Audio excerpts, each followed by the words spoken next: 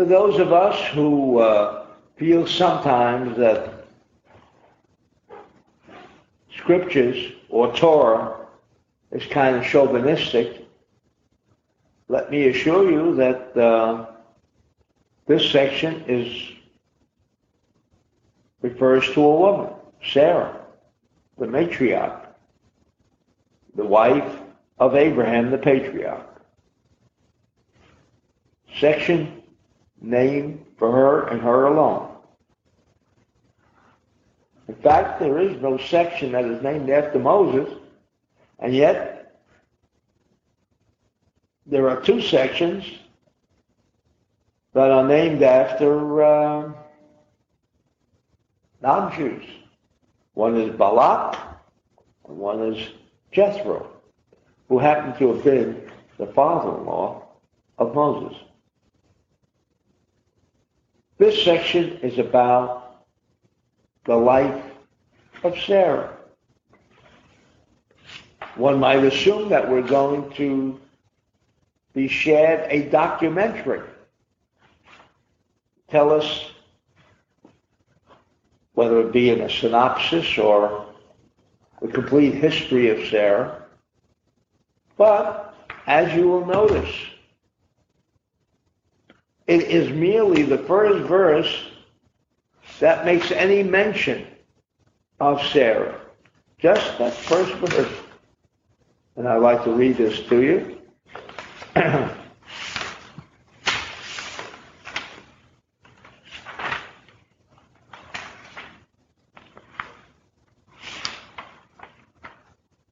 And the lifetime of Sarah was 127 years.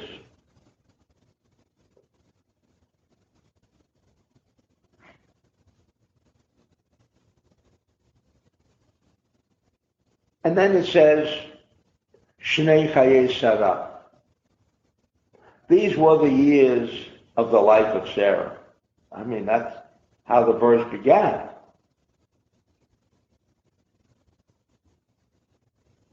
And the lifetime of Sarah was 127.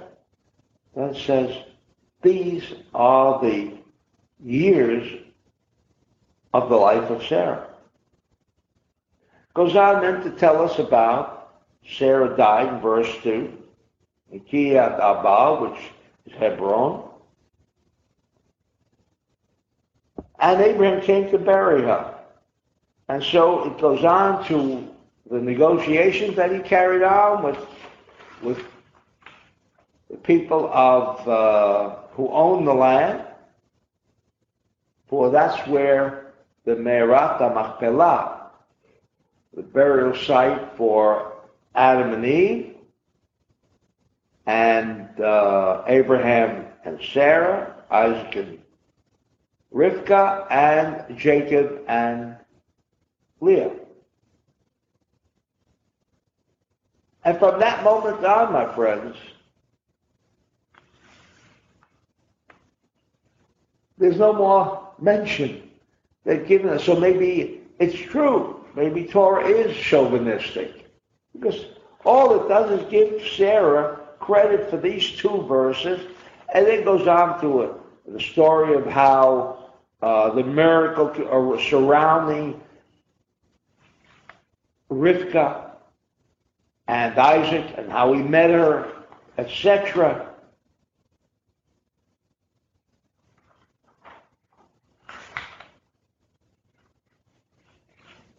Is this the life of Sarah? She's God. And now we go on into the life of her son Isaac.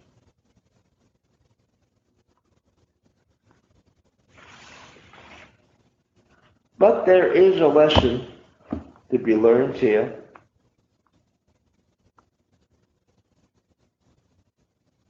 And that is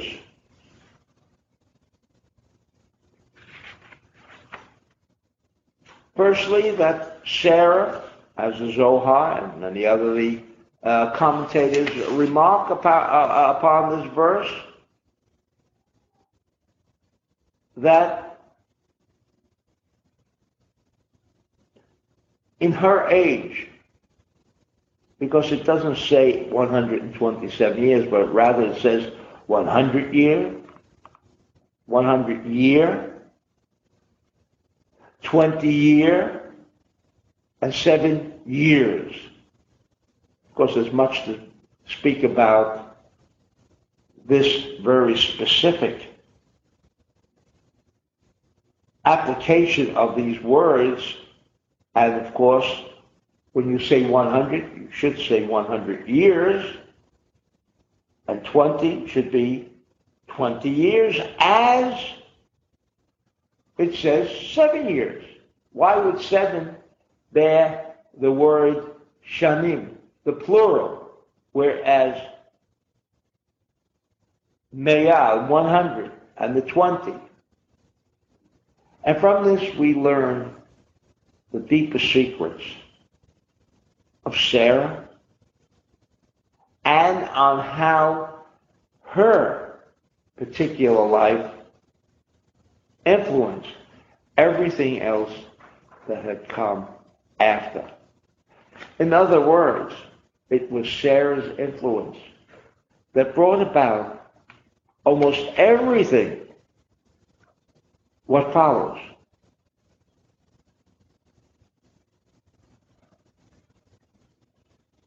Sarah gave birth to Isaac. Mind you, when Sarah was 90. And then she lived another 37 years. And if you recall, that Abraham had been told, as I explained in last week's reading, had been told to take his son, 37 years old, to be sacrificed.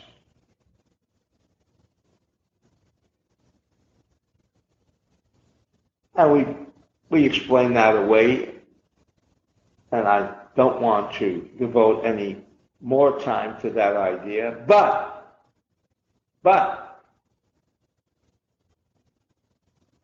this period of 37 years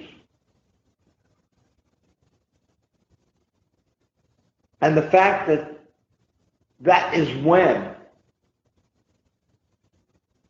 Isaac was taken supposedly as a sacrifice, but as we know, it meant that he was now going to be a chariot that we can tap into, that awesome metaphysical branch of the light force of God. For there is right column, there is protons, and there is electrons. These are all aspects of the light force of God. They only become separated down in our world of Malchut. But over and above, as the 100 denotes, it is the totality of the dimension of the light force. O Yasha O Chozeh, which would be too lengthy. Straight light, returning light.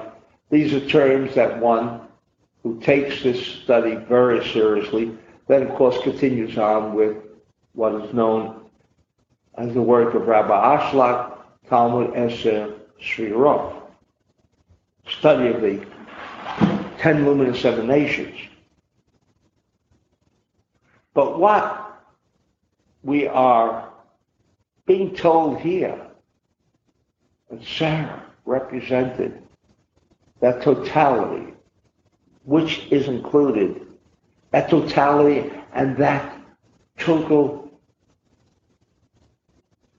unity, like the seed, which contains all of the subsequent diversions of that seed, the branch, the root, the fruits, the leaf. All of these ultimately emerged separately, indicated by the 7 Sfirot, Sheva Shanim, Therefore, there is plural, because they now emerged into an area of what is known as our physical reality, separated. The world appears to be governed by time, space, and motion. Everything within that frame of reference known as separation. Whereas Sarah embodied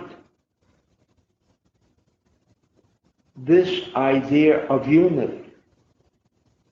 Both the 100 indicates a certain Kabbalistic concept, again representing 100 different dimensions.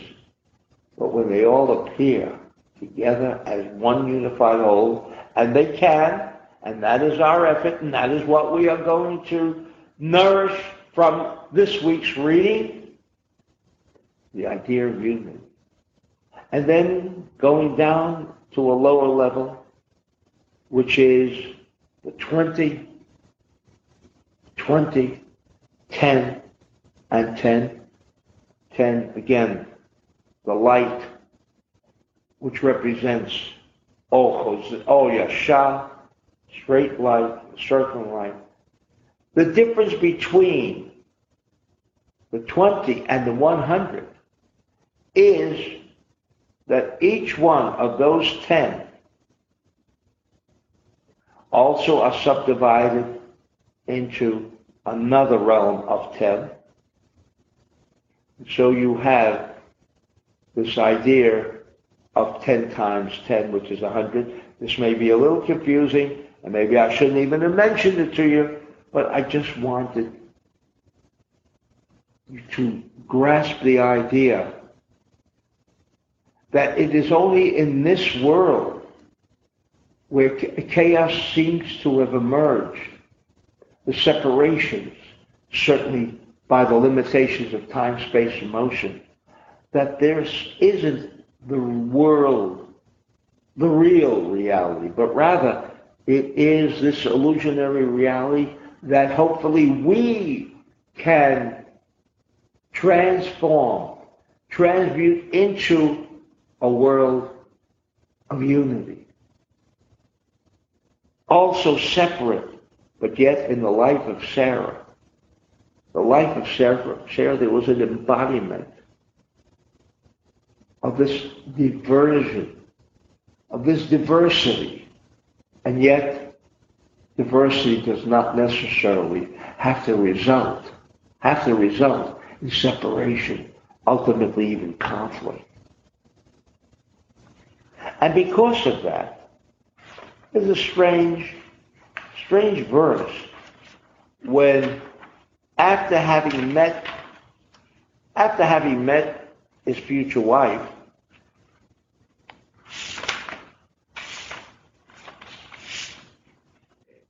it then continues to say in chapter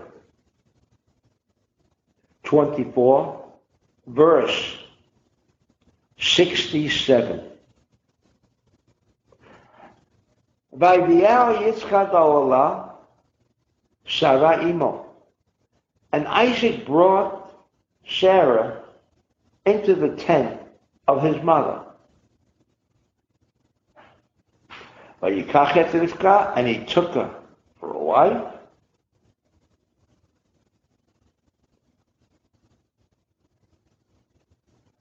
And she became his wife. And he took her, meaning he took her to be his wife. And then it says, Vaye'ehaveha. And then he loved her. Strange. I mean, certainly falling on the ears of modern day romance, one knows that you first fall in love, and then you contemplate marriage. But to contemplate marriage first, and then find out you love her, just doesn't seem to fit in to the psyche of this modern day and age. But again, what does it say? He brought her into the tent. of his mother. What does that teach us? It teaches us the difference between love based on the physical reality, which involves emotion,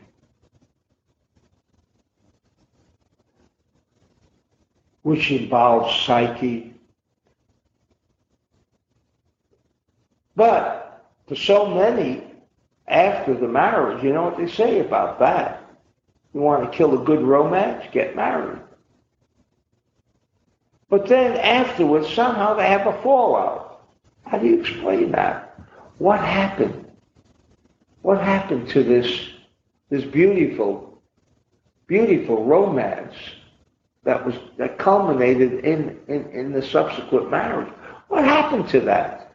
Where did it disappear? And certainly we don't ask that question today, but we should, because this is bringing to our attention. Now we're talking about true love in this section. What do you mean by true love? What do you mean by true love? True love, if you're referring to the expression of the warmth, the excitement, the desires that become aroused, the chemistry is so wonderful. My friends, that is not, according to this verse, a sign of love. On the contrary, a sign of love is something so subtle. Just know it's there. You don't feel nothing. You just know you don't want to be without this person for one moment. Whether this person is in front of you, whether that person is now expressing things that you are so comfortable with. No. Brought her into this tent. And there are many stories about why he brought her into this tent and why, after he brought her into this tent, he then realized that the candle that had always been lit in the tent of Sarah, says the Zohar, had gone out when Sarah passed away. And when Rivka was brought into this tent by Isaac, and he contemplated in taking her for a wife, for he knew when that candle was ignited, he knew the spirit of what Sarah represented, spirit of unity, spirit of sharing, of caring. These were the aspects that Isaac sought. These are the aspects that today, before people contemplate marriage, should be in that area of feel unified. Sure, we may disagree. Sure, we may have arguments. Sure, we may not always come to the same conclusions. Has that in any way affected the unity between us? Has that in any way altered the feeling of wanting to be together?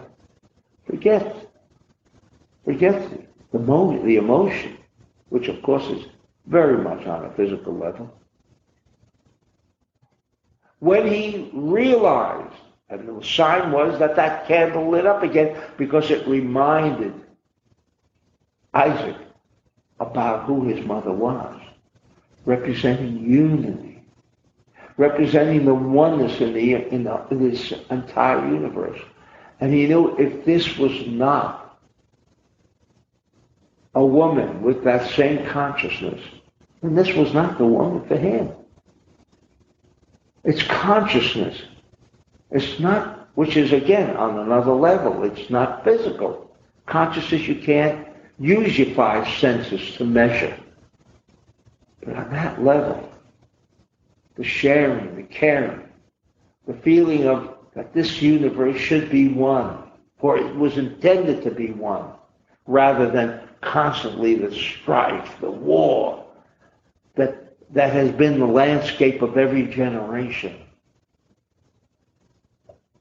Irrespective of how he might have felt with the chemistry, with the emotional feelings, he knew that to sustain this marriage and that ultimately the love that would generate between the two would be a love based on that principle of unity. Unity, feeling,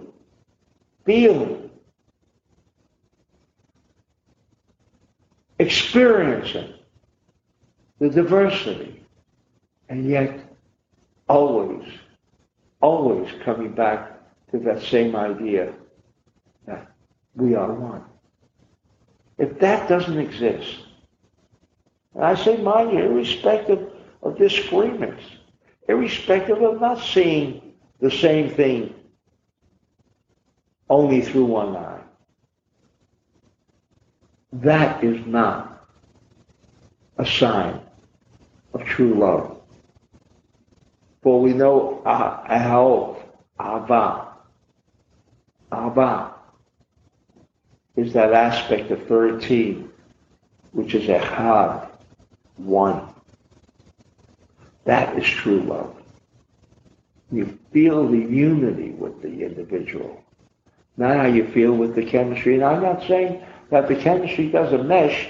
Forget, that you still should go. No, those other aspects are important. I'm not here to entirely minimize their importance. But certainly what is more important is how these two people feel about the closeness which